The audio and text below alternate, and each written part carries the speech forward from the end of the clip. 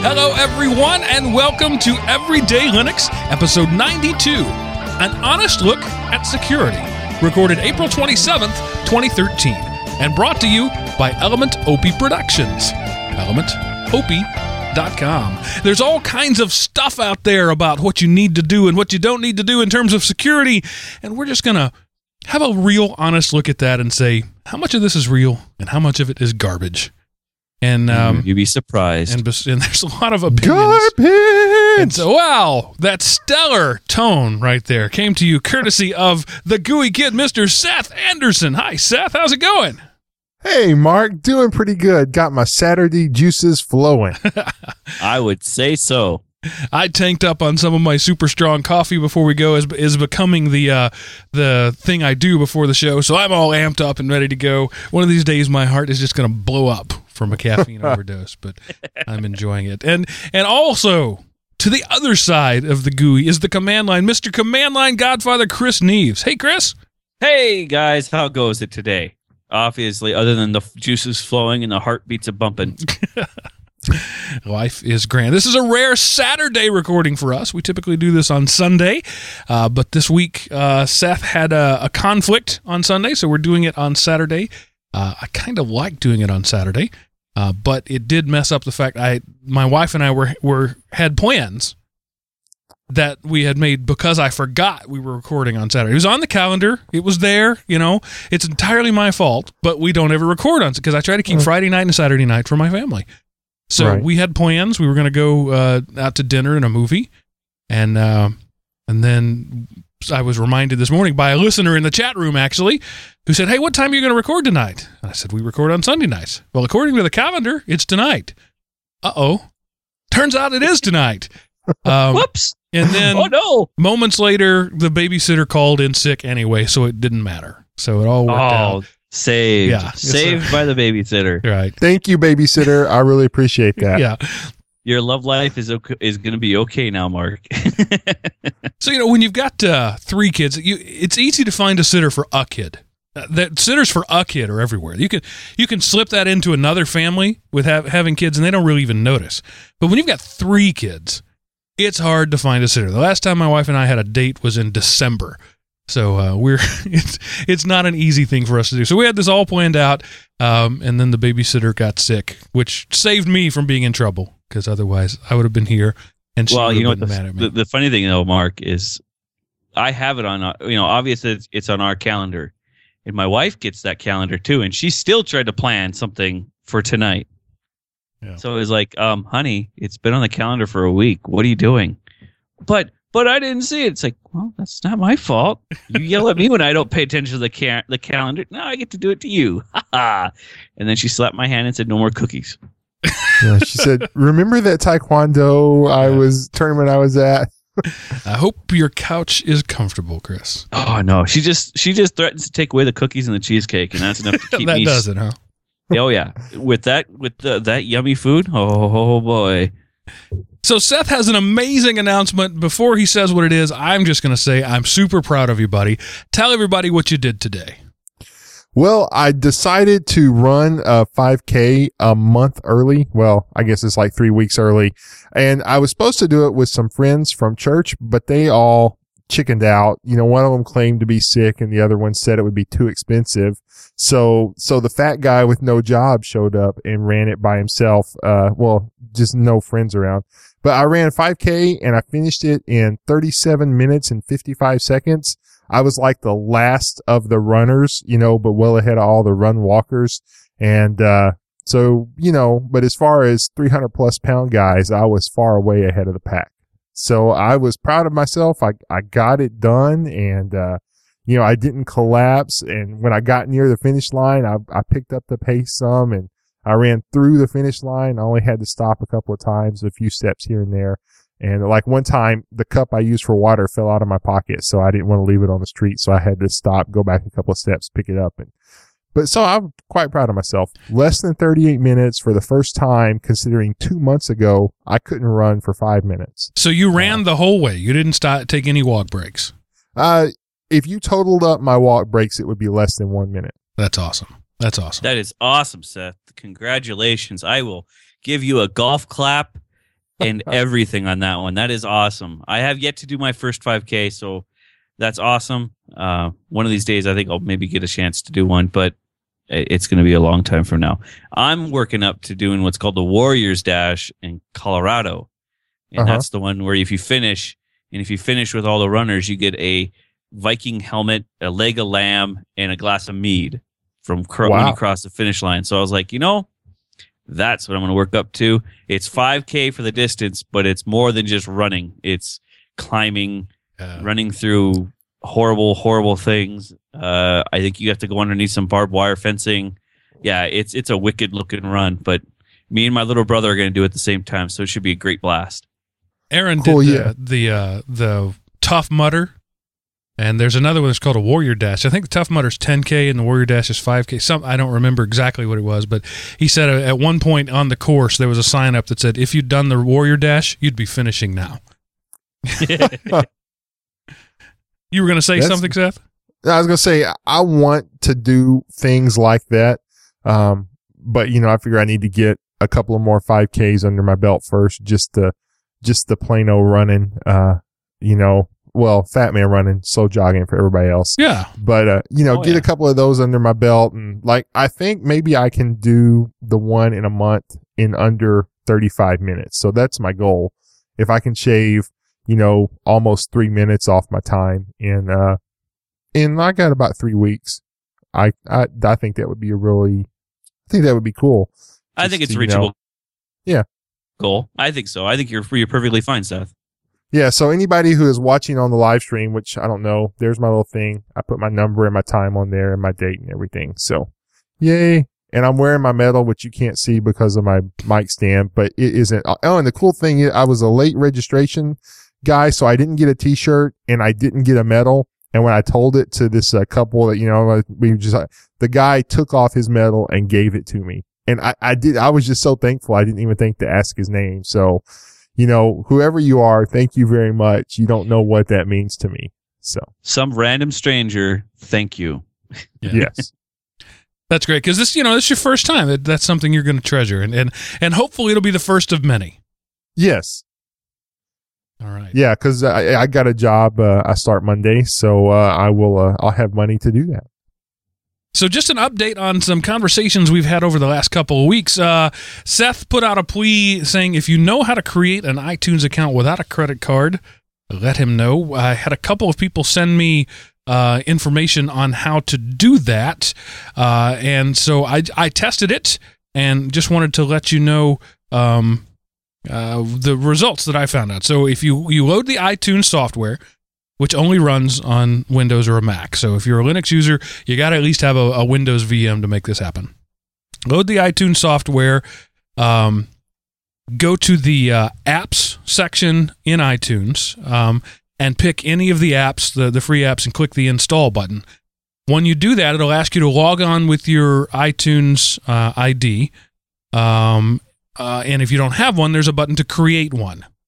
So you click the create button, it'll take you to a page where you create a username and password, then it'll take you to a payment option page, and it'll list your credit cards, PayPal, all that, but there is a button for none.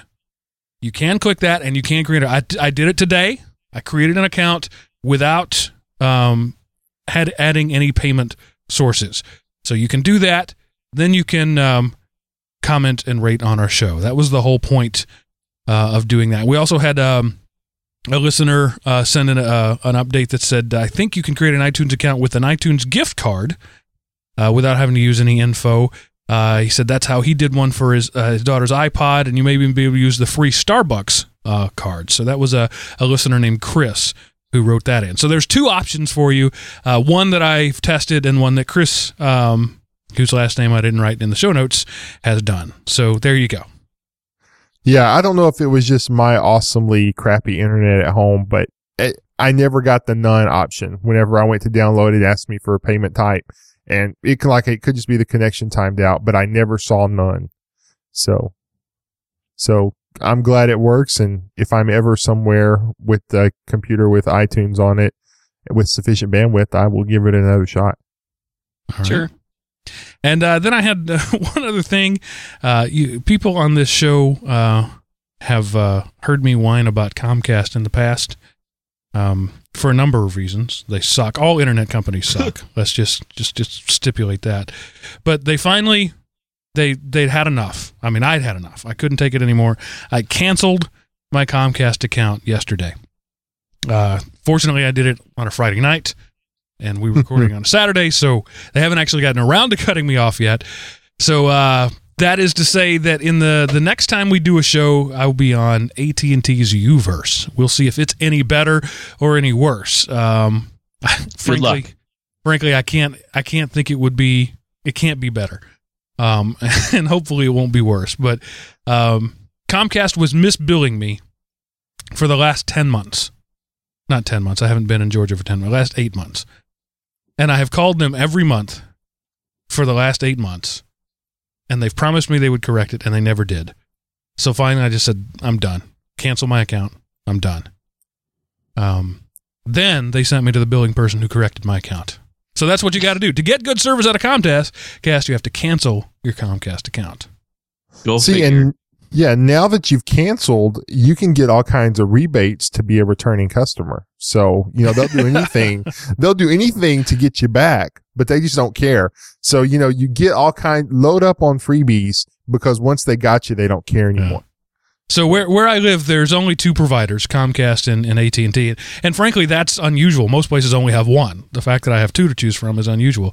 So when I was talking to AT&T today, they were reading me the fine print. It may cost you this, may have to do this. And I said, look, there's only 2 choices. The other one screwed me over. I fully expect you to screw me over. Just say, yes, I agree to whatever you're about to say because I want the bandwidth. And the person on the phone didn't quite know how to handle that level of honesty. Well, Mark, you and Seth and me are a dying breed, I think. Most people just roll over and take things anymore. And I spent 3 months getting my CenturyLink bill figured out and fixed because they were trying to charge me for stuff I didn't want or need, or the outage of internet for 3 weeks, I think it was. Yeah. I had a feeling that by the time they finished dealing with me that last time, they were more than happy to fix whatever I needed fixed. Well, they kept charging me. I'll go ahead and say what it is. They kept charging me for TV. I don't have TV. I have internet. And they kept sending me a bill every month for TV. And then one month they sent me a receiver that came with inside the box a UPS return label, which I promptly. The only reason I opened the box was to get the return label out and put it back in the box and send it back to them. Then a couple months later, they sent me another one that I never asked for. I guess they figured we're charging you for it. We might as well give you the receiver. Right. And I sent that one back. And I did the UPS, show me when it was not received thing. And I have, confirmation of receipt. Then they said the next bill had like a $500 charge on it for equipment not received. Okay, wait a minute. First off, I never asked for it. You sent it to me. I sent it back. I have the thing with the scanned image of the guy's signature on it. And you're telling me you didn't get it back. And so it took a month to figure that out. And I didn't pay the $500. I just paid them what I owed minus, their bill minus that $500. That's what I was sending them every month. So it took a couple of months to get that figured out. Finally, they took that off my bill. So then last night when I go to cancel, the person says, all right, we'll just need to handle this issue of the unreturned DVR, and then we'll set up your account. What? Wait a minute. We already covered this. No, it shows here that you have outstanding equipment. I said, I'm just done. And so then they sent me to ask me, and when I hung up, would you like to take a survey? Yes. Yes, as a matter of fact, I would like to take a survey. And so the automated system called me back and said, did they resolve your issue, yes or no? Well, yes. Eventually they did. They canceled the account. Were they able to do it in one call? Yes or no? No. Then it was sent me to a voicemail box. Why weren't they able to resolve it in one call? That's when I opened both barrels on them and said, okay, here you go. 8 months of systemic incompetency is the reason why. And even though you finally got it right, I just can't keep giving you my money. I can't, in good conscience, continue giving money to a company that is that poorly run. Now, I happen my light just went off. It's dark in here. I'm scared. Oh no, it was you actually were dealing with the power company, not the cable company. Well, before the show started, one of my 2 lights burned out, and the other one is on a motion sensor, and apparently I'm going to have to move more. Otherwise, I'm going to be sitting in complete darkness. Anyway, that's enough of my whining. It's hard to deal with incompetency. And I know that there's at least one avid supporter of the Element OP network who works for Comcast. And Pete, I'm sorry, but your company sucks. That's all I have to say about that. I love you, Pete. Personally, we're good. Yeah, I love you like a brother. But your company sucks. Okay. That's all the whining I'm gonna do tonight about that. Tonight? Anyway. About really? that. About that issue. About that. Oh. Trust me, there will be whining. I mean, come on. Okay, as long as there's going to be whining. Do I need to go get the beer to handle all this whining? Some cheese to go with the wine. Just okay. Another aside, since we're in the aside section. I was having a conversation in the one of the podcasting communities on Google Plus, and somebody posted something about, do you do personal information about yourself on the show, or is it something like non-scheduled content, something like that. I don't remember the exact phrase. And there were a couple of people who chimed in and was like, no, it's just the facts, only the facts, Joe Friday, nothing personal. And in fact, I unsubscribe immediately to any podcast where the hosts go off topic. And I chimed in and said, well, then you're never going to listen to any of my shows. Because as I've said so many times before, there's no information here that we can give you that you can't get faster and probably more accurately in a Google search. The only thing we have to offer you is us. Right. So this is what you get. Our smiling faces. Oh, wait, you don't see us. Our happy, docile tones, maybe? So anyway, it's interesting. It's been interesting to be a part of that community. There's hundreds of people on it, all of which have a podcast that they think is the greatest ever, which isn't possible because mine is the greatest ever. Right. And there's so many amazingly different points of view, and they're all wrong. It blows me away that so many people can be so wrong. I'm kidding, of course, a little. Sure, but not really. Sure, you are. So we have an abbreviated news section tonight because we have quite a lot of listener feedback. Awesome, thanks guys, keep that up. But we'll begin with a public service announcement. Don't pay to root your phone. That's the really short version of this article. Yeah. And of course, the same thing is true of so many different apps, but there's a website and root-android.org, and they claim that if you give them $30, they give you software that can automatically root any Android tablet, phone, computer, or e-reader on the market today, regardless of what Android you are running. And that's just blatantly false. And The other thing is, because the rooting community is one that is born out of passion, the passion of owning the products and wanting to get the most use out of them. So most all of that stuff is available for free. You just have to put in the time to read up and look how to do it. So anyway, if you're going to read your phone, don't go to some website and buy a guide on how to do it. Pay your 10-year-old neighbor $5 to do it for you. That's fine. But just, don't go to a website and buy a guide or software that will do it, because the software won't do that, but it will probably do other stuff to your computer. Little disclaimer there. Rooting your phone is unsupported on every phone ever made. So you just know that when you do that, you run a chance of bricking your phone. And if you do, yes, the person who sold you your phone, be it a phone company or an electronics store, will laugh at you and say, I'm sorry you did such a stupid thing. Would you like to buy another phone? Yeah, Having said that, I've rooted every Android phone I've owned. Lots of people do it, but just want to get that out there. It is an unsupported thing for everybody. And it may technically or may not be illegal on certain devices, especially if you bought them subsidized. So that's just another thing to be aware. Do it at your own risk. Like with any software thing, anytime you're doing something to your computer, you run the risk of really hosing it. Right. And I mean, that's true even when something as mundane as updating the operating system. And that's happened to Windows, Apple, Linux. You know, there's been system updates that have screwed your system over.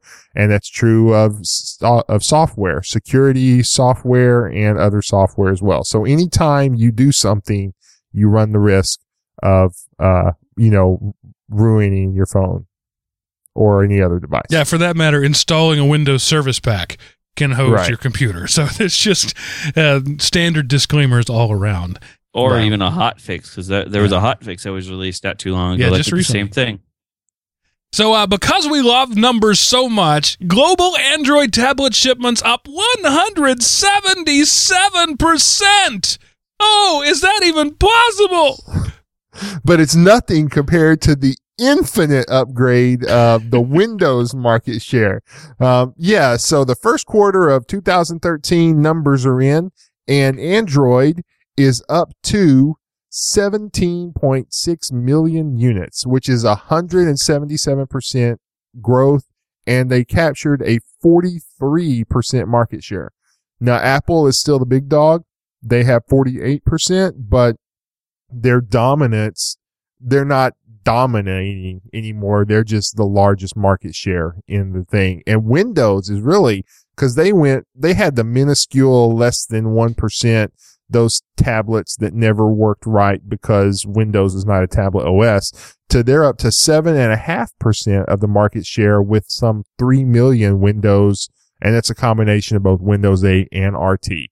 So, Android is, probably with their growth. And the thing is, Apple lost market share, but they increased their number of shipments. So, they're probably by this time next year, Android will be shipping more. And I would say in less than 2 years, they will be the largest tablet, and user base.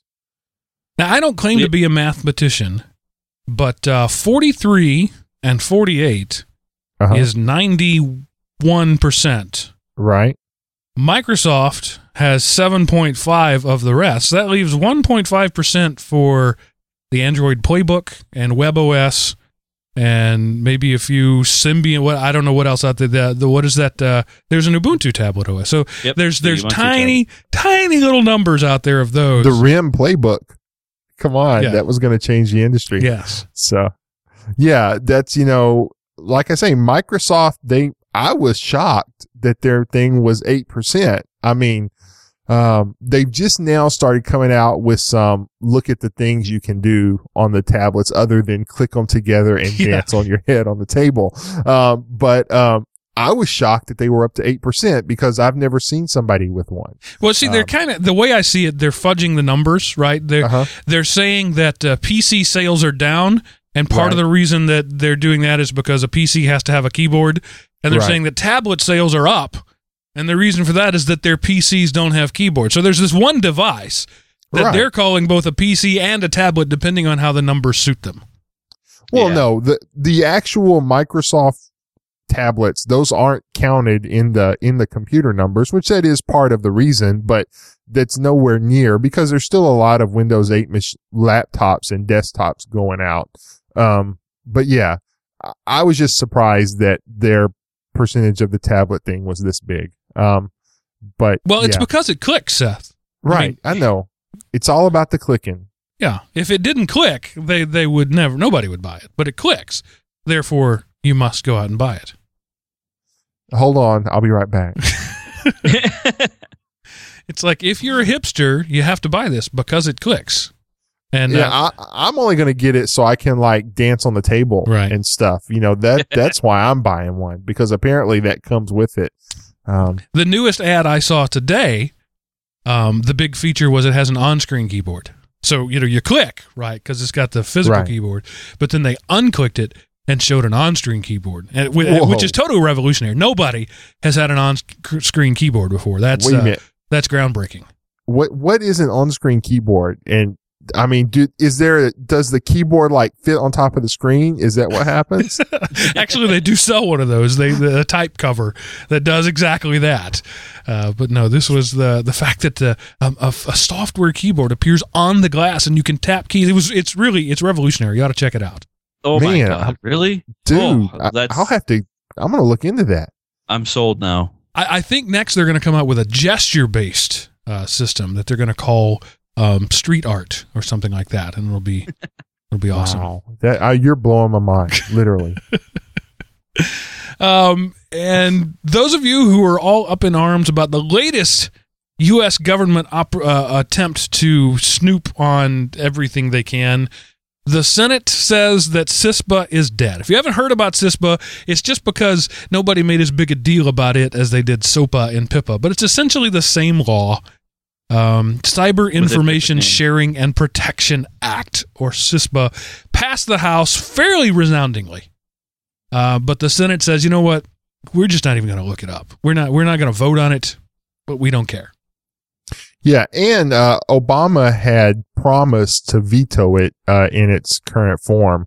And, I was thinking about this. I'm glad that this particular version failed. But, if you look at software versions, think of the first one was kind of like an alpha, and maybe this is kind of beta. The law, it's getting better, but It's still not where it needs to be. So, think of it in terms of software development. That first thing was an alpha that just would have hosed you had you used it. This is a beta. It's better. You can see some of the features taking shape. And, in a couple of more reiterations, they'll have something that, it'll take them a little while to screw up. So. Yeah, and my thinking of and it's not just the U.S. government. Obviously, I'm an American, so that's what I think about. But when governments start passing laws about technology, it's always a bad thing because nobody in government understands technology. So they have to go out and get an expert. There's no such thing as an unbiased expert. Every expert brings its own bias. Say they contacted Stallman to be their expert. Clearly, there's a bias there. Right. So, or they can contact somebody from Microsoft or Facebook. You got to go to the business world to find an expert because that's how people become experts, is building a business. And then you get somebody with a bias who's going to write a law that benefits them and at the very least doesn't benefit their competitors or maybe hurts their competitors. And I don't think anybody actually in the whole process cares whether it benefits the citizens. That's the problem. Nobody cares. Like, for example, the current hacking laws in the U.S. that were written in the 80s. You do basically the digital equivalent of breaking a window and spray painting some graffiti on a wall, which is like, if you hack somebody's Facebook account and change, their wall posts, that's essentially the same thing. Well, if you break a window and spray paint some graffiti, odds are you'll get a fine and your parents will have a stern talking to you.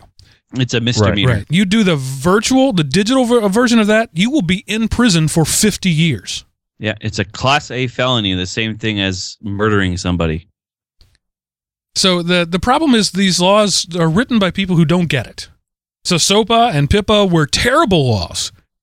Good ideas, good intentions, terrible laws. CISPA is a little less terrible. But it's still, the basic idea was the government can request access to all information without warrants. Who needs those pesky warrants? And if you're a law enforcement official, you want that, right? The easier it is to get information, the easier it is to catch bad guys. We all want bad guys to be caught. Right. But we got to find a better way to do it. Yeah, because right now it's pretty much, if they want to look at Joe Schmo's network, and anything that they've done forever, as long as they've been holding logs, they have the ability to without a warrant, and that's not fair.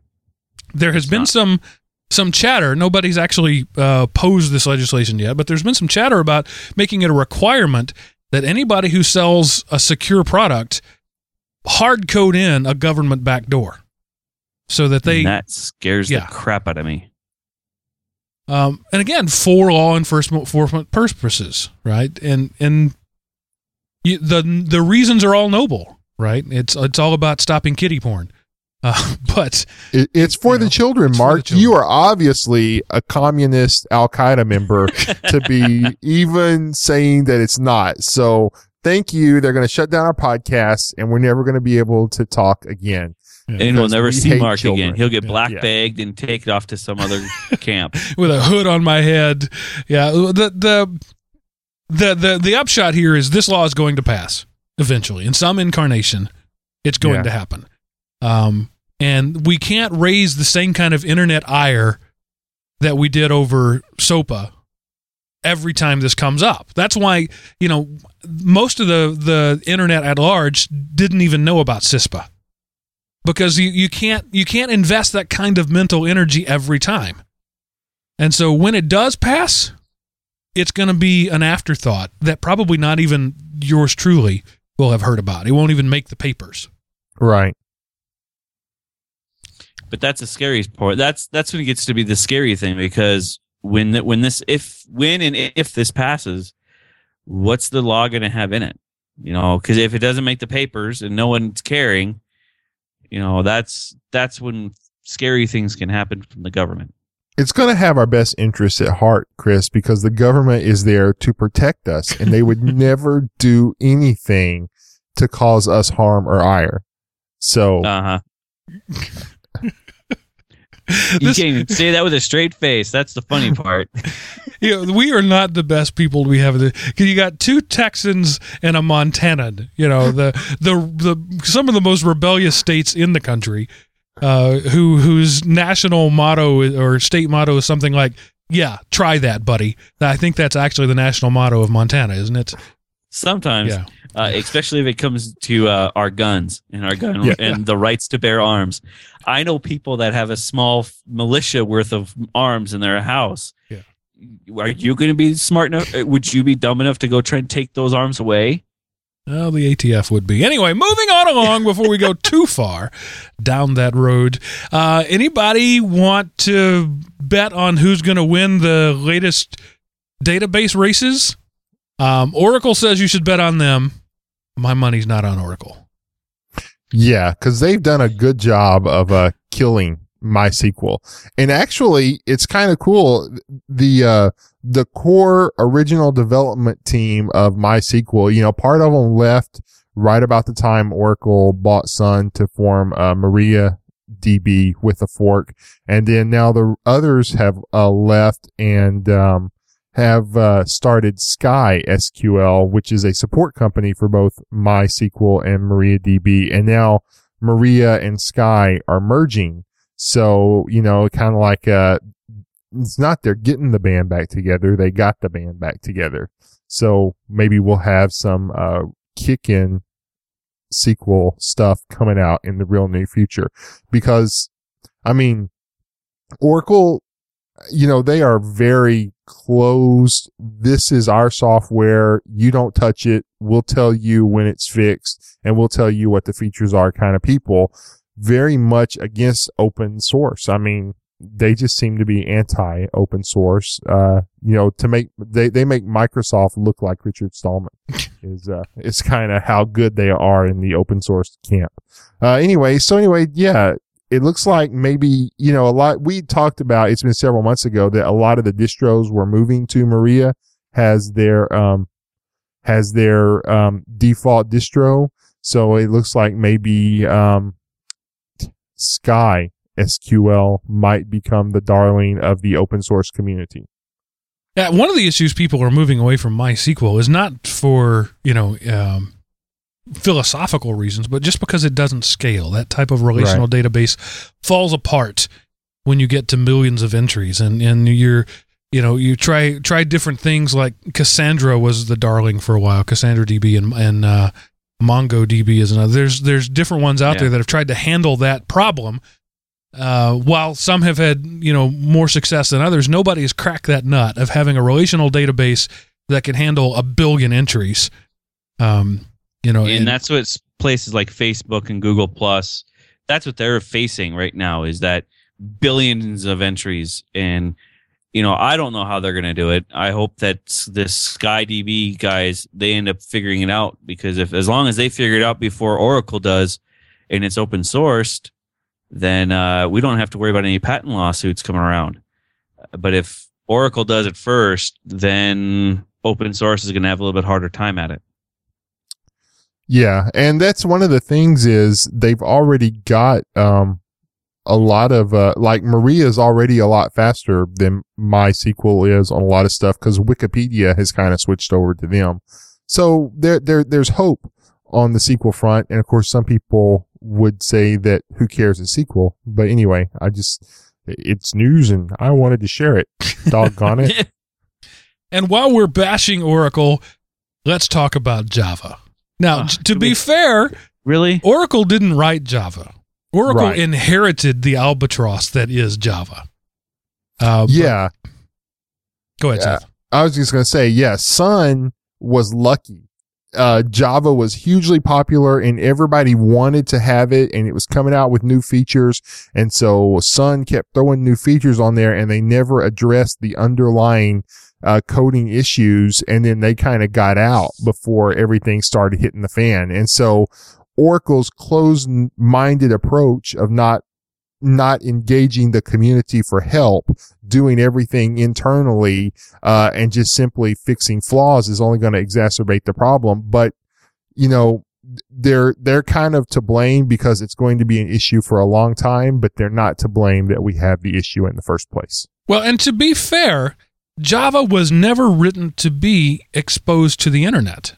It's designed to be a runtime operating system that like, for example, OpenOffice incorporated a lot of Java. Minecraft is a Java app. There's lots of programs that can access the internet and run Java, and that's not necessarily a bad thing. But it's when you're running Java over the internet that you run into issues.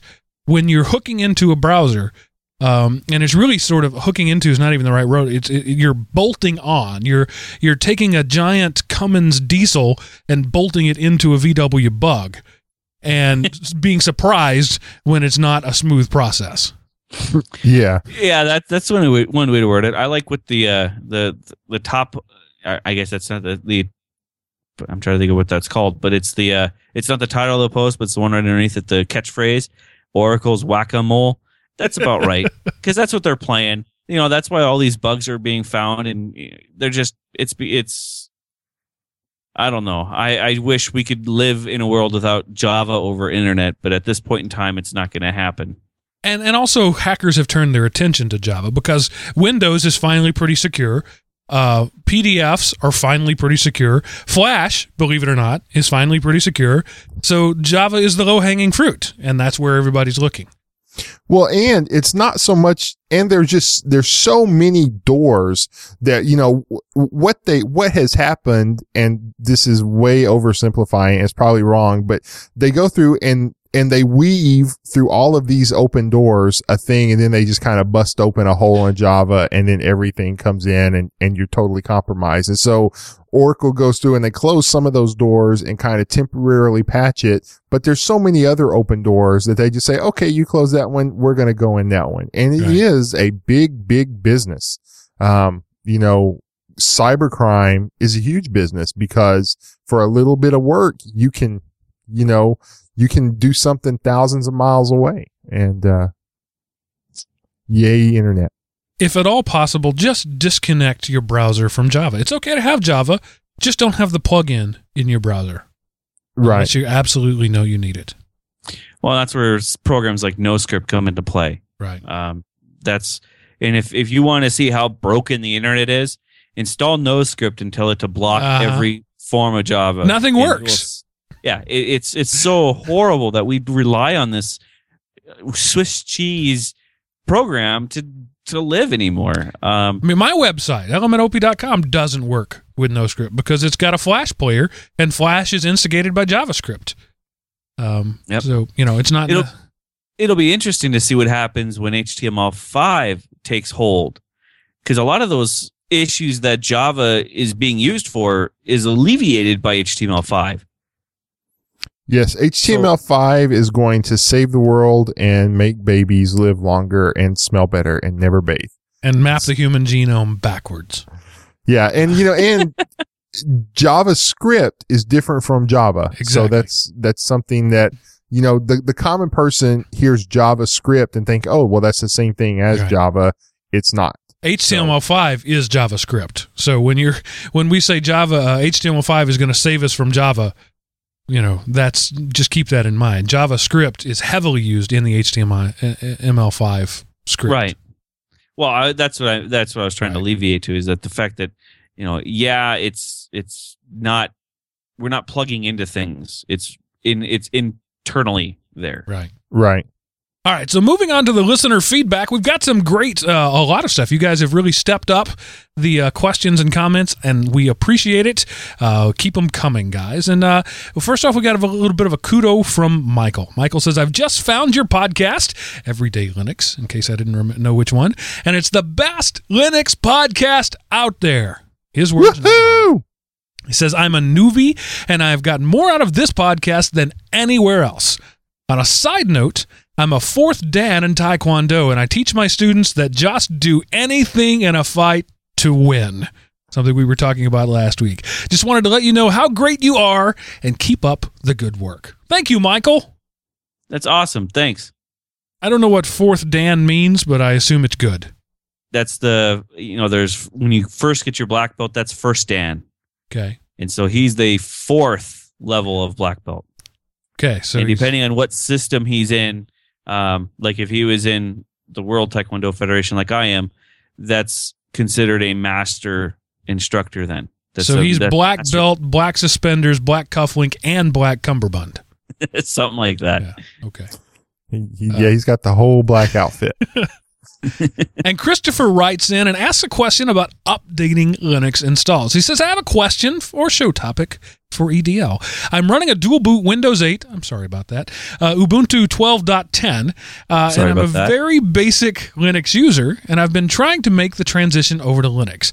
I played with Ubuntu in the past and liked GNOME too, as you should.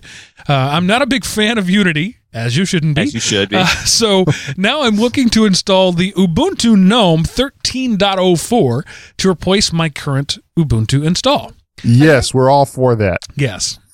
I'd rather not nuke the whole hard drive and reinstall. I'm going to play with a live CD first, but eventually I'm going to pull the trigger and make Unity go away. And there was much rejoicing. It may be Ubuntu GNOME or something like Mint. Ultimately, what I'm asking is, can I install a different version of Linux on top of my old install while retaining my files? I'm not sure what partitions my hard drive has on it. They're whatever the defaults for a typical Ubuntu install. Thanks for the help and keep up the good work. Love the show. Short answer, yes. Yeah, that's a short answer. Yes, you can do that. I don't remember from the last time I installed Ubuntu, but is that they're still using separate home partition, aren't they? No, the default installer does not use a home partition. So I would encourage you to take this opportunity to do that, to learn a little bit about repartitioning your drives. However, because of the way it's set up now, it will wipe out your data. There's no way to non-destructively repartition your disk.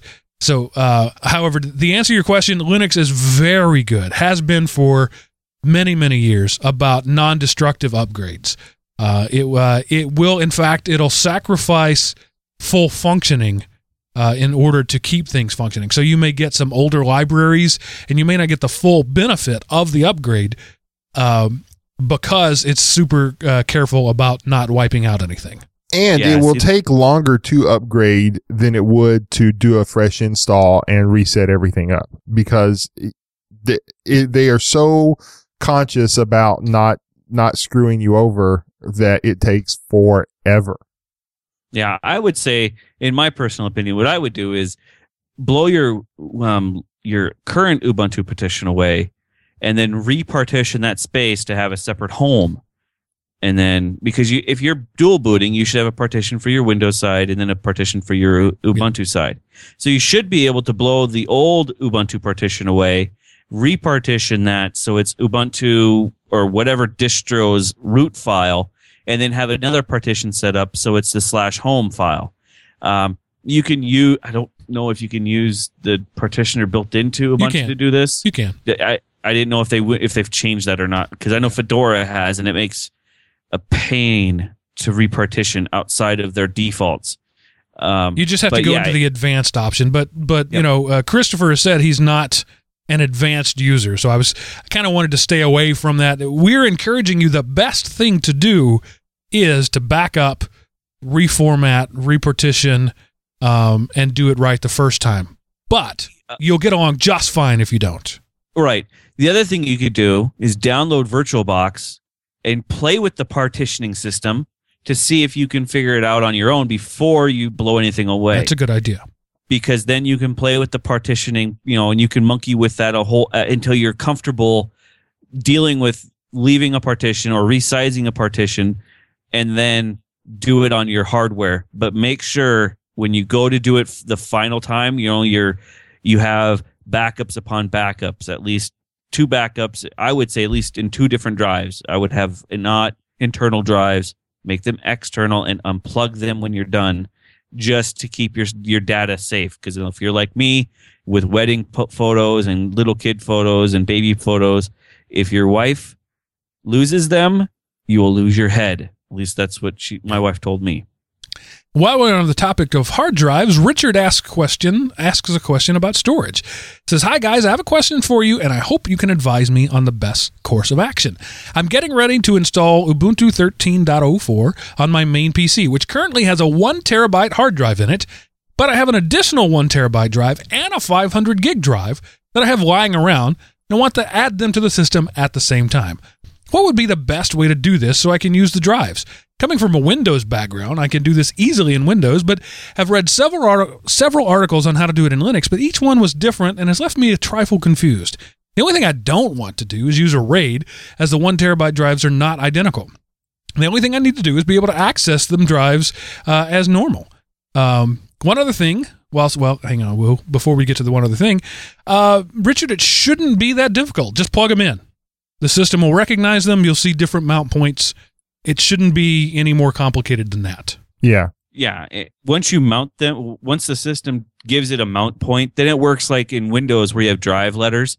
It's the same idea, but instead you might have to change the names so they are labeled something, like the photo drive or music and movie drive. It'll come up like SDA 1 and 2 or SDB 1 and 2. That's how they'll be labeled in Linux. Or, well, it'll either be that way, or when you're looking through the file manager, whatever the label the disk had in Windows should come through. So if it was labeled local disk, it'll be local disk. But your partitioning programs that are built into most of the Linux installs will allow you to rename it to whatever you want it to be. Change the file format. So if you want it to be NTFS, so you could share it out, or not share it out, but access it from a dual boot, you'd be able to do that. But yeah, it's not hard. It'll take a couple seconds and you'll be fine. Yeah. So the trouble with reading tutorials on the internet is they're usually written by experts for experts, and it's talking about squeezing every last drop of performance and space out of them. But just as a regular, everyday Linux user, plug those things in and let the system handle it. It will do a fine job of it. Yeah. Yep. I mean, it's just as simple as doing it in Windows, and it's just as complicated as doing it in Windows, because you can go into Windows and do some advanced settings and change things too. So, but Windows is good about plugging and playing drives. Linux is very good about plugging and playing drives, and they're both good about letting you get in and really muck stuff up. All right, and then he goes on to his one other thing. Whilst I think of it, given the machine specs, an i7 3773 gigahertz and a 32 gigs of RAM and an NVIDIA GTX 650, do I need a swap partition? I do run up to 5 VMs in VirtualBox on it at a time, so I don't know if that will be a factor or not. Keep up the good work. Hope the show continues to grow. Kind regards, Richard. If you've listened to this show for any length of time, you know my stance on swap partitions. I'm not a fan of them. I don't think you need them. Until you said that you're going to run 5 VMs at once, yeah, you need a swap partition. Yeah, and actually, I would put the VMs, their things, on a different hard drive than your system. Have those data files stored on a different hard drive than your primary system disk as well. That would be some advice I would throw in there. The kind of thrashing you're going to be doing running those VMs. Now, again, VirtualBox is what you specifically said you're using, is not awesome about memory management. It just kind of reserves a chunk of RAM and says that's yours. But you got 32 gigs of RAM. You're probably giving them each 2 to 4 gigs of RAM. But what it will do is say you give it 4, it'll just set aside 4 and say, that's it. Nobody can use that but you. And if you're doing that 5 times, that's 20 gigs of RAM. You're going to start needing some swap if you got all of those running at once. So set up, 64 gigs of swap is more than enough. And again, I ordinarily don't advocate for swap, but in your situation, I would say you're going to need it. Yeah, and I would say actually split that swap file, your 64 gigs, split it up between the 2 different terabyte drives so you don't feel that 64 gigs as hard. That also then gives the system a little bit more I/O, in writing to the, back and forth from swap, because you have multiple drives that it'd be writing the swap file to. You'd be able to get a little bit better performance by putting half of it on one drive and half of it on the other. And like Seth said, make sure to put those VMs on a different drive so that way your data, while you're browsing the web and doing whatever you need to do, those other drives can be doing the job for VirtualBox, so they don't suck up your bandwidth for your day-to-day use. All right. Yeah. And Joe writes in and asks a Boris box question. That episode has been one of our most asked about episodes. That was 39. We're on 92 now. So 60 weeks later, a year and a half later, people are still asking about the Boris box. He says, Mark and crew, I had another situation where I wonder if a Boris box would have helped. A couple of neighborhood kids were at our house playing with my kids. My son asked if he and his friends could play games on our iPod Touch and the Nintendo DS. Thinking nothing of it, I told my 5-year-old son, go ahead. Fast forward for an hour later, and my wife finds the 12-year-old neighbor kid was using her iPod to view, quote, inappropriate adult content in the App Store. Would a Boris box stop the delivery of adult content if it's accessed through a secondary source within a trusted source like the App Store? I haven't had time, had to think of these things. My kids are 5 and 4, and the worst thing they find on the internet are advertisements for toys on the websites that host kids' games they play. Hot Wheels, Fisher-Price are often the big offenders, while PBSKids.com and Nick Jr. seem to be ad-free. And then he's got a PS we'll get to in a minute. Yes and no. The Boris box itself isn't going to help you. But if you had some sort of content filter running on that Boris box, I use IPCOP. It would do that. Now, you said that it's an untrusted source inside a trusted source. That's not really properly understanding the way that works. The App Store is simply a directory that links you to other sites. If you want to think of it, iTunes on the device is a browser. So you're actually accessing the site for that, whatever it is. And if you have a content filter in place, like Dan's Guardian, or OpenDNS or something like that, then yes, that will it will pick that up. It's not actually going through the App Store. So the way I understood your question is you're thinking, I've approved the App Store. Does that mean everything coming through the App Store is approved? Well, the App Store isn't a proxy. It's just a directory. So yes, it would have helped you, assuming you'd had some sort of content filter on it, but you wouldn't necessarily have had to have a content filter on your Boris box. You could set up OpenDNS on your systems, and that would have been just as good. Or you could do something like Untangle with its content filter, and yes, that would have worked just fine. Yep, that covers it. I would say definitely, though, if you want to block inappropriate material, look into a content filter of some sort that fits on the, it covers everybody all at once. So then that way, if you have the neighborhood kids come over, that's not going to be a problem anymore, because you have all of anybody who connects to your Wi-Fi covered, not just the people that you've installed, I don't know, whatever the current Peer Guardian type, Peer Guardian is the wrong word, but yeah, do it that way. Do it on the router side, so that way anybody is covered by it. Exactly. It leads, that way you don't have any issues at all. You want to stop things at the gateway whenever possible. And of course, Chris comes from, actually all three of us have come from an education IT background where that's a big deal. It's not only a good idea, it's the federal mandate that you have some sort of gateway filter when you're dealing with kids. And we've all had experience with that. And really, at the gateway, at the firewall itself, or the next appliance behind the firewall is really the only effective way to do that. Yeah. So like I said, go ahead, Chris. I was going to say, but remember that may not 100% protect you. You know, kids are really smart about how to get around things. So they will be able to find ways around your blocks, no matter how hard you go to block it. Absolutely. There are always proxies out there. Yep. But you're a 4-year-old and 5-year-old, that's not going to be a problem. But when they're 14 and 15, the best filter is going to be dad standing over their shoulder and watching them while they compute. Yep.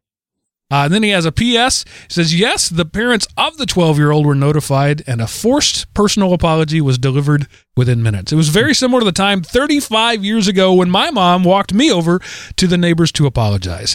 Back then, my indiscretion was called calling a bigger kid fatso for not sharing his cap gun. No boobs involved. As a fat man, I take umbrage to that. It's amazing how fat is an insult, by the way. Yes. It's just a given, right? There have been times in my life when somebody struggling for an insult to call me would simply stop at, "You fat!" I couldn't come up with anything else. But in American society, fat people are the last people it's okay to make fun of. Yes. And as a fat guy, that bugs me. So anyway, next question comes from David, and David sort of sparked the whole topic of the show with his question. He says, EDL crew, good day. On your latest podcast, which was quite some time ago, this has been sitting in my inbox for a while, of which, coming from Going Linux and the Mintcast variety, I've become a devoted fan for about a month now. You had a quick discussion on Apple-written security exploits, viruses, and how the high and mighty tend to fall prey to their own self-superiority. That doesn't sound like us. Really? Would we have said something like that? No. I don't know where people come up with these accusations. He says, I have recently pondered if the recent news of Ubuntu being selected as China's new reference OS and the other Linux adoption news is the death knell for my own sense of Linux superiority. To that end, would you consider doing an entire show devoted to Linux box security at the Ubuntu, Linux, Mint, OpenSUSE starter crowd versus the more Arch-esque graybeard crowd that addresses what an average user can do to shore up the security flaws in their own Linux machines, including real-time antivirus clients? Again, thank you for your consideration and all that you guys do. I enjoy the show and aim to continue learning and growing in my own Linux knowledge as I routinely tune into the podcast. Sincerely, Kevin, Fort Bragg, U.S. Army, North Carolina. Kevin, thank you for your service. Yep, that would be the first thing I was going to say there. I salute you. That is awesome. And also, thank you for being a listener. So let's dive right into that. We've often cautioned about the overly grandiose sense of security in Linux. Yes, Linux is built on a foundation of security. Yes, it is difficult to infect a Linux machine. It requires some sort of user action, but social engineering is growing at a rapid rate. I would say that the Mac OS has had the same level of security that Linux has had for a long time now, and people are beginning to find a way to social engineer those things. All the exploits you hear are somebody being tricked into clicking a link, and that can certainly happen on Linux as well. And as you mentioned in your email there, the reason it's not a big deal is we're a small target, but we're becoming less of a small target every day. So let's talk a little bit about security and protection and what you really need and what you don't need. And we'll start with a PC World article that was called Security Resolutions for 2013. Obviously not a new article, but it runs some things that are interesting and worth talking about. So just at a high level, what are some things that you need to do? Do you really need an antivirus? On Windows? Yes. Yep. That's the only answer. Yes. On Mac? Maybe. On Linux? Not yet. Those are my answers to that question. What do you guys think? I would agree with that. I would say Windows is a profoundly yes. I would probably stand up and scream if it wouldn't hurt everyone's ears. Mac, I would say, is a subtle yes, because Yeah, you may not be a target at this point in time, but with more and more of the threats becoming multi-platform threats, it wouldn't hurt to have that started in your life so you're familiar with it. That's how I feel about Macs. Most of the time, Mac people are a little more elitist in saying that they're okay. They're not. They're a target now as well.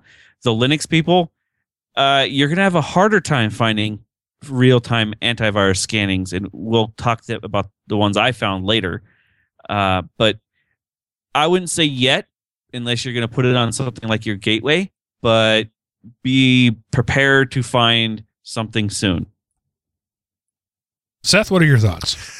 Well, it's one of those, I would say yes to all three. You definitely need it in Windows. You definitely need it in Mac. And I think you definitely need it in Linux, because Linux had two things that really kind of kept it from needing an antivirus. Number one, it's a small footprint. Why am I going to write something targeting the 1% when the 99% is dumber and there's so many more of them?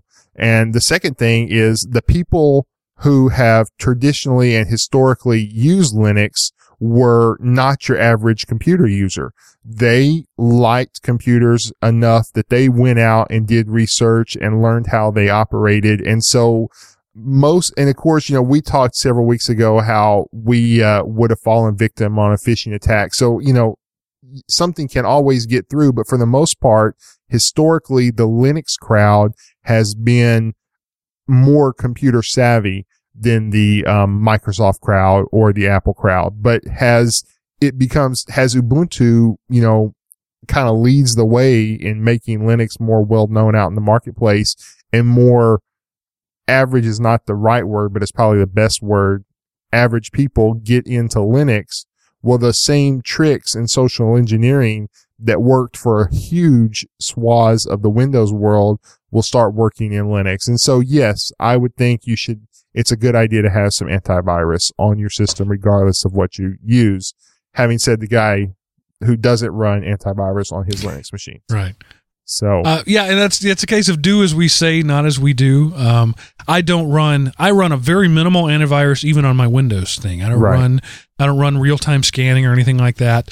But you're also not leaving your house with your machines, Mark. So that's another thing. I mean, if you're behind your super powerful Boris box, your internal machines probably don't need, the super powerful ESET antivirus program or Sophos antivirus program. Nobody needs Sophos.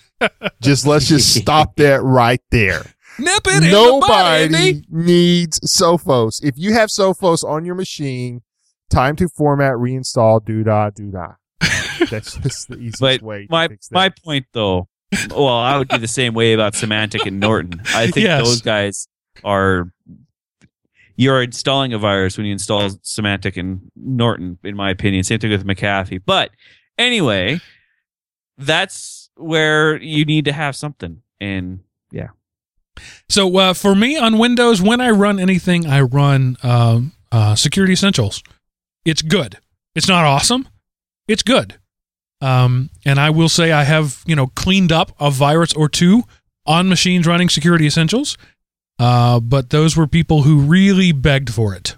If you're a careful user at all, it's good enough. It's free. It stays out of the way. That's what I like. So, let's talk a little bit about antivirus on Linux. One of the reasons it's difficult to have a real-time virus scanner on Linux is that real-time means it has to touch every file that you open and every process that you run. Linux is designed not to allow that. The only user who can really do that is root, and you're not really allowed to run things as root. You have to go through some tricks to do that. So it's difficult to get a real-time scanner that sits in the system tray and scans everything you do. In Windows, that's actually getting more difficult to do, and manufacturers, programmers are having to come up with more creative ways to do that. But in Linux, I'm not going to say it's impossible, because it's not. It's just really hard to do that. And so any scanner that tries to do that is going to be heavy and obtrusive and buggy. So they don't try it.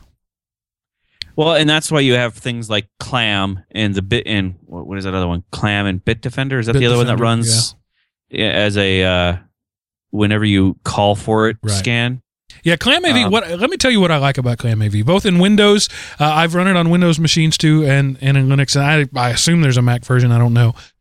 It is a virus detector. That's all. It doesn't try to remove them. It just alerts you and says, "Hey, there's an issue here. You need to fix." And the vast majority of the time, in the high 90% of the time, when an AV gets you in trouble, it's because it tried to remove it for you. The detection engine is fine, but when they start quarantining files or trying to remove files, no software can be as intelligent as a human at doing that. So that's why I like ClamAV. From the beginning, they said, we're not going to do that. We're just going to detect. Right. And that's the point of AV, of client, at least in my opinion, of what AV should be doing. Antivirus should not be trying to clean up after an infection. That's a human's job, because a human is going to be better at knowing if that's a false positive after they do the research, big exclamation point.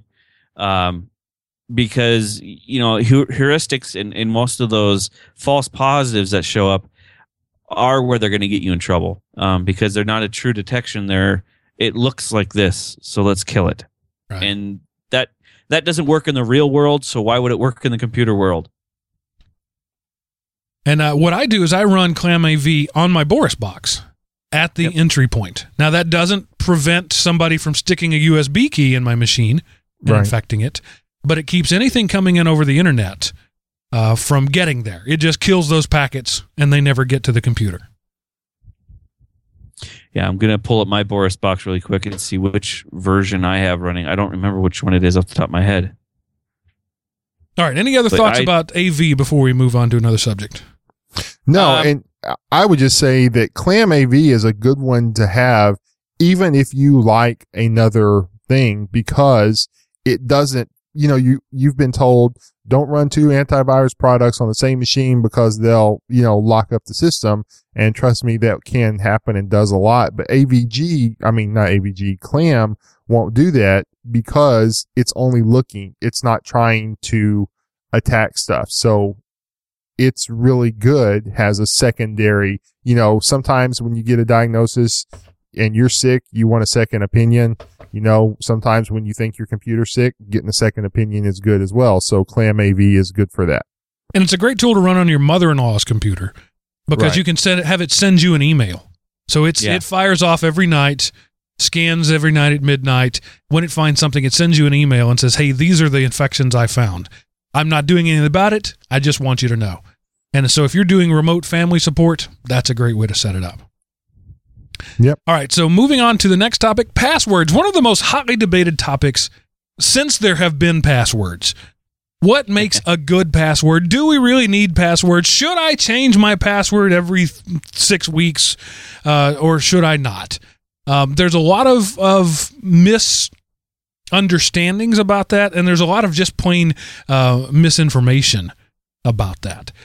So let me just lay out what I consider the basics. You want a long password.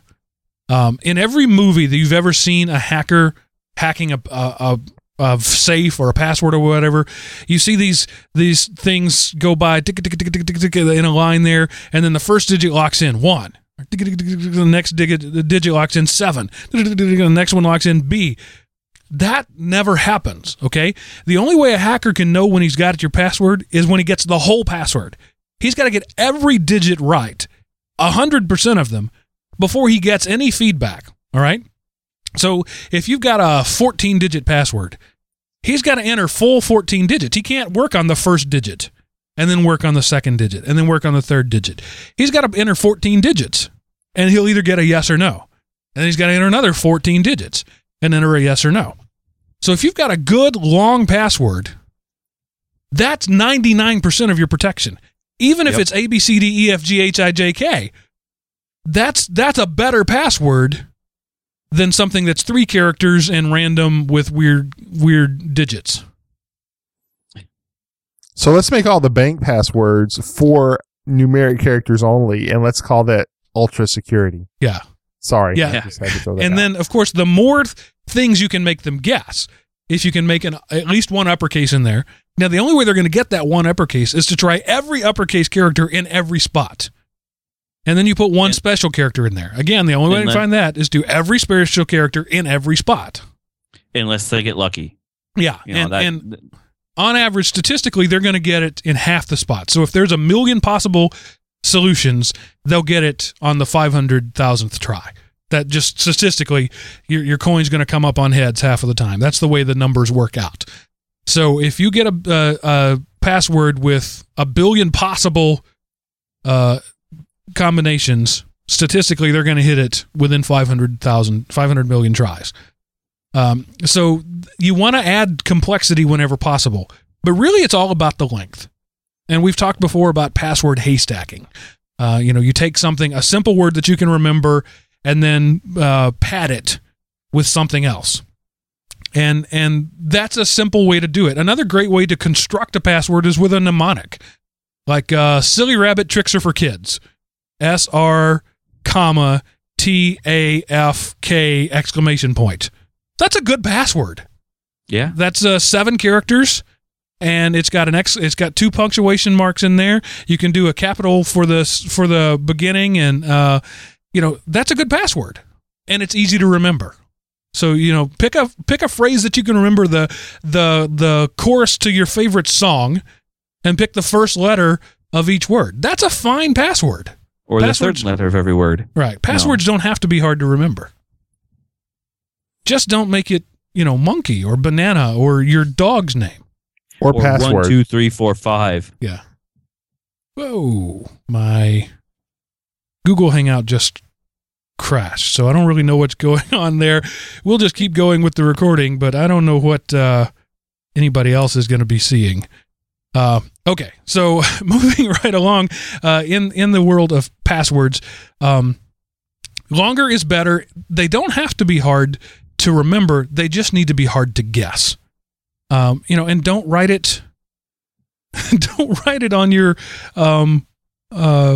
monitor on a Post-it note and stick it on your monitor. That's a bad thing to do. Don't do that. Yeah, putting it on the bottom of the keyboard is also bad. So let's talk about, should you change your password? Every enterprise has a rule that you got to change your password. In Windows, the default is every 42 days, 7 weeks, or 6 weeks, excuse me. Changing your passwords, do you have to do that? Okay, I'm gonna commit a little bit of security heresy here and say no. Because the only reason to change a password is because it got out. All right? And if it got out today, changing it 6 weeks from now isn't going to help you. So I think you change it when you have reason to change it, when you suspect it's been compromised. Now, there is logic to say that if somebody gets it and you change it regularly, their window of opportunity to damage you is lower, right? I get that. But the question then is, are they going to sit on it for 5 of those 6 weeks and then decide to jump on it? No, they're going to do damage immediately, and you will know. What do you guys think about that? Go ahead, Chris. I'll let you go first. Seth. I'll let you go, Seth, because okay. I know you're more the tinfoil advisor. Yeah. Well, I come from, there's a lot of wisdom in what you said, but also, you don't know when some old database that got decommissioned but never got turned off, they just quit using it, got hacked. And so you haven't been, it's been 2 years since that was last accessed. If you regularly change your passwords, you're secure from that. And that's where a lot of security breaches come from. And the other reason that I propose changing your password on a regular basis is it helps keep you in the mindset of security. And, passwords are good, but you being aware, it's just like if you were going to go in downtown Dallas or downtown Atlanta at 12 o'clock at night, I would not suggest that you be wearing sunglasses and having your iPod earbuds stuck in your ear cranked up loud. I would tell you to be aware of what's going on around you. And so by keeping the security mindset of changing your passwords just in your background, I think will lead to a more secure browsing session. So now, Seth, having said that, when was the last time you changed all your passwords?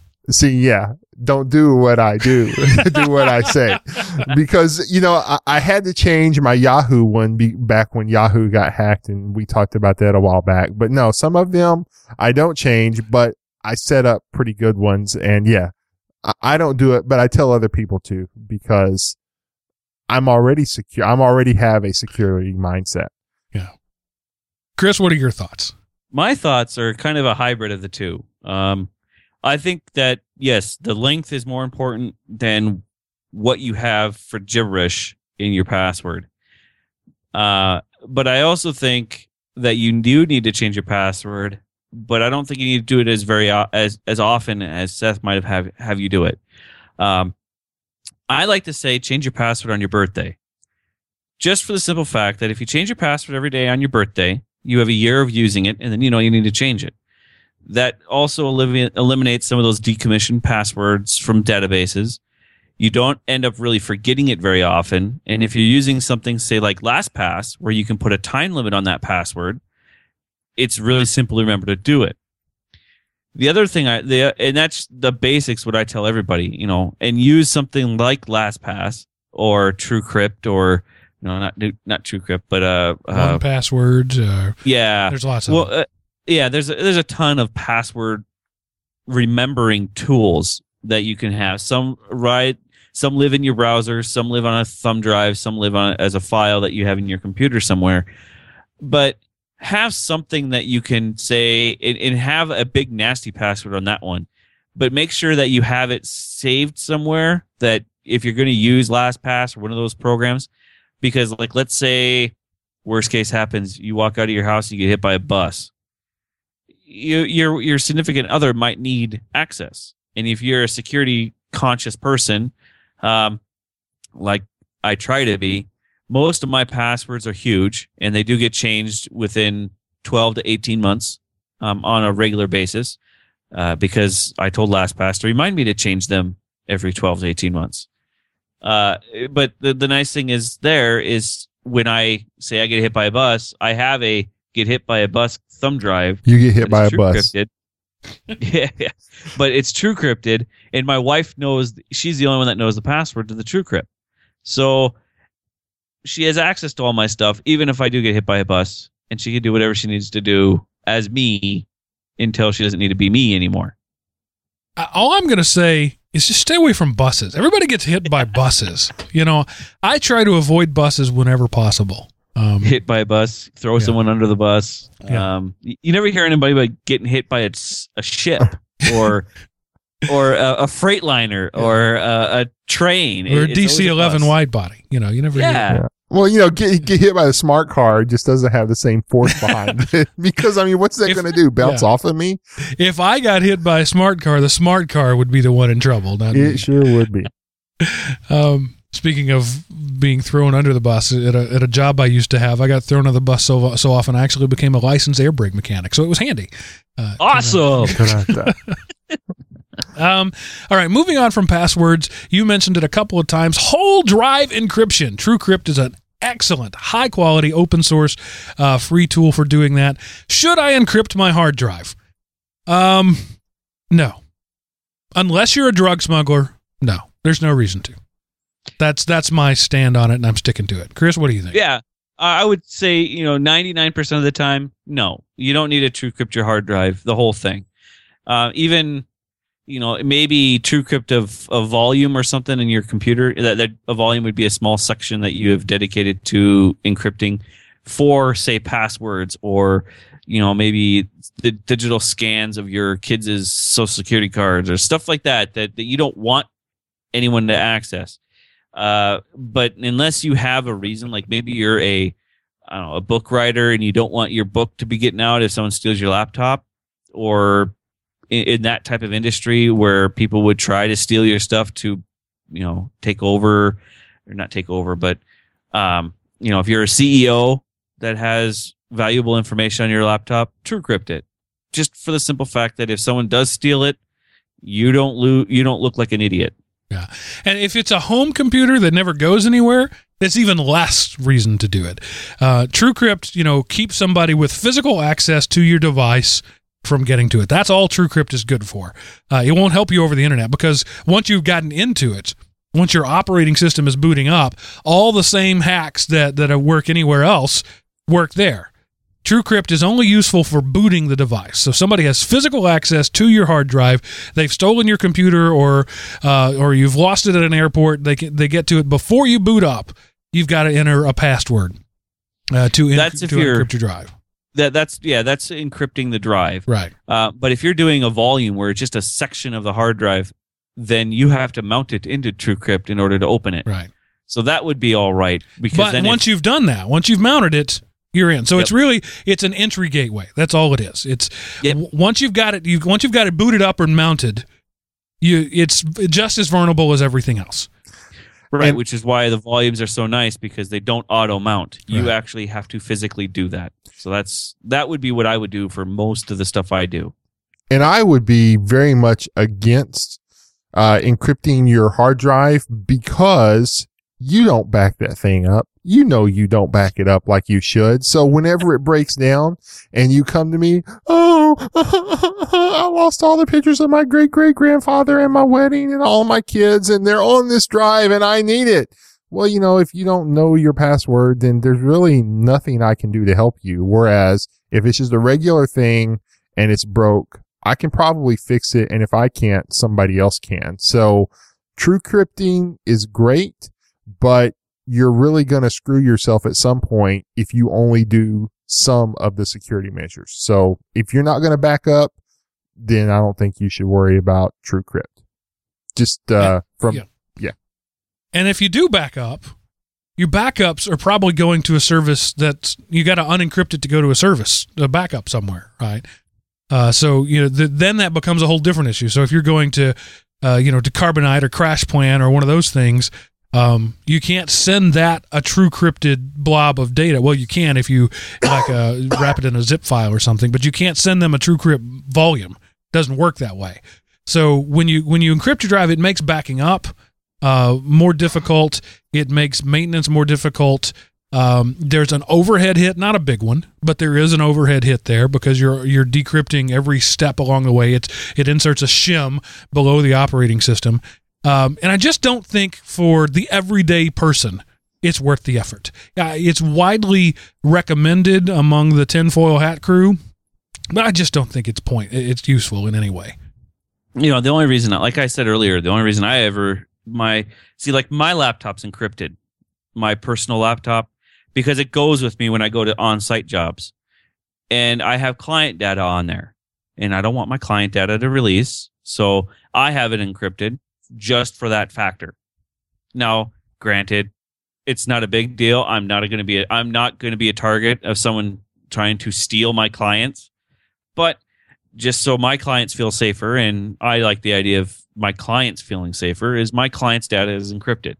Hey, you could probably bill them for that line item too. Extra security. I probably could. So there you go. I probably could. So again, if you're a business owner, you're not part of the Everyday Linux, you would need to tune into our Business Owner Linux podcast. And we'll tell you all about how to do that. And then like unto it, should I encrypt my mobile device? Should I encrypt my phone? No. See above. Never. No, it's for all the reasons that we said above, plus encryption is a terrible idea on a phone. But essentially, what encryption on a phone does is brick it. It's not to say you can never use it again, but it can never be repaired. If you lose or damage, let me back up a little bit. What encrypting a device does is similar to what we talked about TrueCrypt. It's whole drive encryption, and the only way to do that is to totally reformat the flash memory in the phone. So first off, if you've done anything on it you ever want to keep, encrypting becomes, that much more painful because you have to wipe everything off to do it. It adds to the wear and tear of the device, just because flash memory is volatile and has a limited lifespan, and encrypting it touches every bit a couple of times at least when you're encrypting it. And then once you get in, all it takes to get into it is your 4-digit password on your iPhone anyway. So you're really no more secure than that 4-digit password. And I just don't see it as being valuable at all in any way. Yeah, I would totally agree second with that. Every moment of that. Everything you just said, I would second. The only question I would have, though, is now, was BlackBerry the one that came up with the dual phone number in the one phone where you could have your work separate from your personal? Yeah, it's in the new BlackBerry 10 OS. I forget what they call it. Yeah. They call it crap, how are they Mark. doing that? I just was curious, has anyone ever seen that or even played with it or even looked at it? Because I'm also asking the audience. I just am curious because I always wondered if that would be possible to have two phone numbers tied to a single phone and have it ring and do everything it's supposed to do. That just seems like it would have one heck of an overhead to keep both of those completely separate. I think it's one number, but with just like two personalities, they call it. I don't think it's two different numbers. Well, then that's something that the mobile phone people need to work on, because I think it'd be really handy to have two separate phone numbers to a single phone. I have about 5 phone numbers on my phone. It's called Google Voice. Well, yeah, I know Google Voice, but I'm saying actually like from Verizon or AT&T or somebody, an actual dealer of phone numbers. That would be fun. I could understand how that would be very handy for, say, me, who has a drug dealer. Are you a drug dealer? Yes. Or any business tech that has multiple phone numbers that they have to keep track of. I would definitely pay for that type of a service on my cell phone. All right. So just encrypting a drive is a much bigger thing than securing and putting a security, a swipe if you're on Android, or a number, a PIN number if you're on an iDevice. They're totally different things. But the way you access even an encrypted device is by that swipe or that PIN. So really that becomes the thing. And yes, you should do that. Absolutely. It's a mild barrier to entry, and it actually has turned out to be really good. There have been a couple of court cases where police officials tried to compel people to give up their swipe pattern on Android devices because they couldn't crack it. And the court ruled that they couldn't be compelled to give that up. So score one for the tinfoil hat there. But if you have that option, if you've got an Android device, you can either do just the slide to unlock, or a 4-digit number, or a PIN. A 4-digit number has 10,000 possible combinations. If you're patient enough, you can try every one of those. A swipe has a lot more combinations because you can go in multiple directions, hit multiple points. You don't have to hit all of them. You hit different ones. So I think that's a much more secure and faster. It's quicker for me to swipe the pattern than it is to type in the number. So I recommend on Android, that's the way you do it. I don't think iDevices have a similar function. But that's what I recommend. It's really good. It's secure. But I do it just one of the reasons I do it is my work compels me. I have an app that checks my work email, and one of the rules is if you use this app, you have to secure your phone. But I did that even before I started this job. I just think it's a good idea to keep the casual browser out of your phone, not to keep the real miscreant who's out to cause you harm away from it, but just the casual browser who's going to pick up your phone and say, let's see what I can find here. Like you, Chris, I have other people's data on my phone. It may just be their phone number, but still, that's other people's data that they have entrusted me with, and I want to keep it out of the casual snooper's hands. Exactly. And that's all encryption is going to do anyway, because if they're going to try and crack it, they're going to try and crack it. And if you're a target of somebody that has enough resources, they're still going to crack open that True Vault, no matter how deep your password is or how many layers of encryption you wrap around your file. It's just time. Well, and it depends on how much time they're willing. There's a great article a couple of years ago now that Brazilian, I think it was, some South American authorities had raided a drug dealer and gotten a bank of hard drives that were encrypted, and they pounded on them for a while and couldn't figure it out. So they asked the U.S. authorities to it. They handed them off to the FBI, who pounded on them for a couple of years and gave them back and said, we can't get it. So, I mean, a TrueCrypt or a whole drive encryption with a good password is, it's not uncrackable, but it's outside the realm of reasonable amount of time crackable. Exactly. And that's all encryption's good for anyway, is to... It slows people down. Yeah. And the question is how much time is someone willing to waste dumping on this drive or volume or phone to open it up? Securing your online identity, Facebook, things like that, Twitter. My only advice there is don't use the same password for all of them, and treat them as though they're insecure. And don't use the same password you used on the email account so I know some people use the same password. They have a couple of passwords they use among other things. So if you have, say, a Hotmail account and your Hotmail account is what you use when you create a Facebook, your password for Facebook and Hotmail shouldn't be the same, because, if they get one, then they got the other.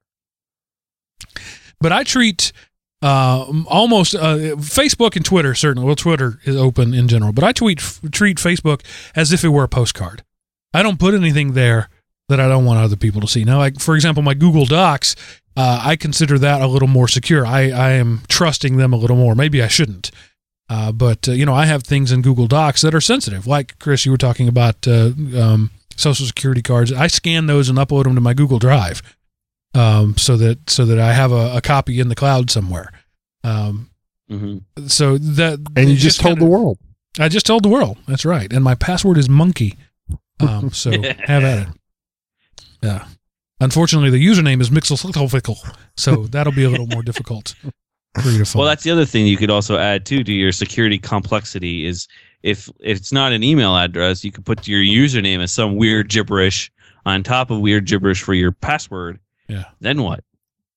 Yeah, don't use if security is important to you, have a username that is not obvious.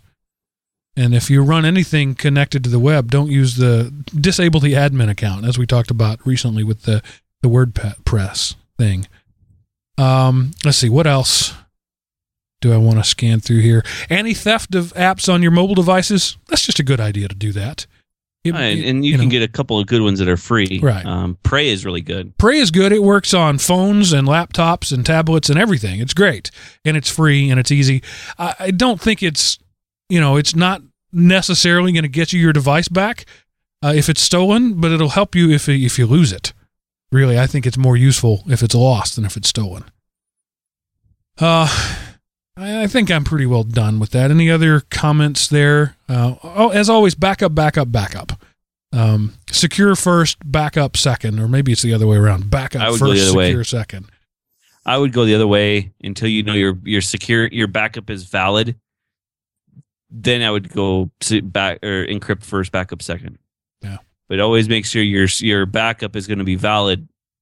Like CrashPlan or any of those other places. Make sure that's valid before you start monkeying with anything like that. Okay. Also, one other thing about encrypting devices, you don't get any benefit from compression. From you don't get any drive space savings or anything like that. You can't, a compressed file, an encrypted file won't zip. Because there aren't any repeated chains, or there are very few repeated chains, and that's how encryption works. It looks for things that are repeated and takes them out. So another reason not to do that just popped into my head. Okay, I think I'm done. Any other comments, guys? No, we beat that horse really I think well. we beat it, shot it, and throw it down the river. So my overall point of view here is just have some common sense when it comes to security. Don't run scared. I think a lot of people are just afraid of the computer in general. They'll say the computer is smarter than I am. The computer is literally a box of rocks. It's silicone. It is literally a box of rocks. It's not smarter than you are. Don't be afraid of it.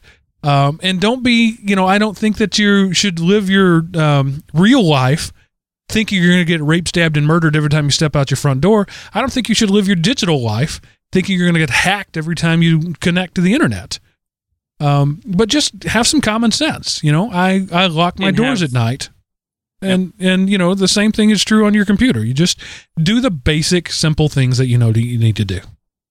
And just make sure that you have that basic things taken care of. I've mentioned LastPass and KeePass earlier.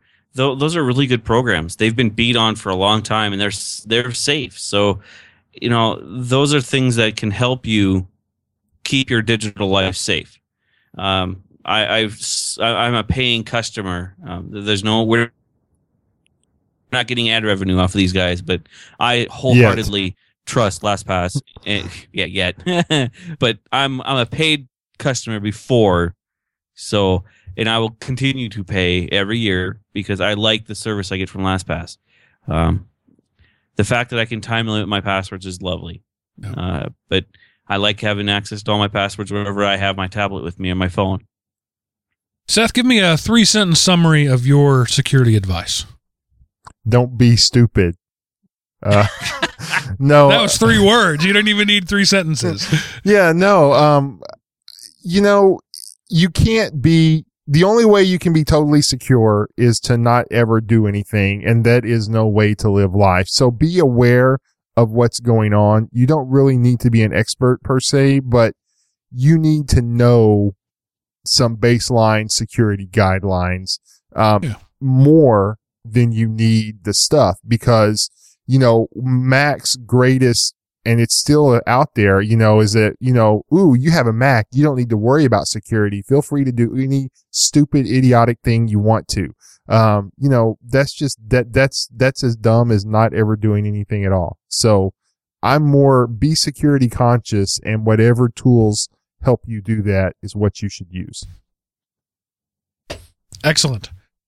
Thanks for the feedback, audience. That was great. We had a big chunk of listener feedback. There's still a few more things in my inbox. I didn't use them all. Keep them coming. I would love to be able to devote a big chunk of the show every week to answering your questions and reading your compliments. I never get tired of you telling me how awesome I am. We all don't. So send them. And the way you can do that is go to elementop.com and click the Contact Us button at the top of the page, or you can send us an email to edl@elementop.com, or you can give us a call at 559-IM-OP anywhere inside the continental North American chunk of land mass, and that will work. So do so. Let us know what you think. Ask your questions. Make your comments. If you want us to announce your event, we've had a couple people do that. We're happy to do that, within reason. I'm not going to announce the Jenkins family reunion in Saltillo, Texas. Sorry. Unless you're planning it using Linux and open source products, then, we might do it then. So let us hear from you. And as always, thanks for being a listener. Chris, do we have a command line tip this week? I was looking for one, and I have a couple that I'm working on because they're not just command line tips; they're actual usage for. So I don't have one tonight, but I should have a good system set up next week because I have a couple of things I'm working on. In other words, the dog ate my homework, teacher. Something like that. Seth, what is your weird link of the week? I thought about the show topic. And I went all out, and I found a great one. I don't know if you've ever heard of Sorry, I just clicked the link. Infowars.com for all, and I do mean all, of your conspiracy theories. I mean, I'm a tinfoil hat visor guy, and I laugh at this stuff. But if you're into Planet Infowars, they have a find and meet people that share a passion for liberty and freedom and are ready to start a relationship, get featured, and you can even click on a photo bucket link that will take you to dating freedom lovers. And I gotta admit, some of the girls look do pretty it hot. now before the black helicopters attack. Yes. So if you're a freedom loving, tinfoil hat wearing, conspiracy theory. Obama is half of the Antichrist and the Pope is the other half, and the fluoride is meant to control our brains, and black helicopters fly around at night and you can't hear them, then this is your site. Go here and find a mate. Dating Freedom Lovers. The link will be in the show notes. Guys, I looked and I thought this was perfect for this episode. How did I do, Mark? Is this good? That's awesome, because the odds are none of those people can get a date either. So it's really going to be awesome. And I call BS on all of these pictures. These people are all too good looking. They're all fake photos. No, I'm kidding. Geeks can be good looking too. Just usually isn't the case. But yeah, if you're a New World Order fearer, then InfoWars has you covered. Awesome, Seth. That's funny and might actually be useful all at the same time. Yeah. So, I hope I didn't offend you, but I laughed when I found it, and I just wanted to share it to the world. I've been thinking of starting an Element OP dating service where we have Linux lovers unite. Yeah, no. What if they already have one? I'm sure there is. A great place to meet people, though, is in our forums over at elementop.com. Go in there and make yourself known. Write a post, read a post, share a post, give a post, take a post. Anywhere a post. Yeah. Thanks for being with us, everybody, for listening to an hour and 40 minutes of rambling. Chris, Seth, as always, you have been the consummate professionals, or at least the best I could find for what I'm paying you. And we appreciate you being here. And I'm going to call it time of death, 9:41 p.m. Eastern Time. That ends this episode of Everyday Linux.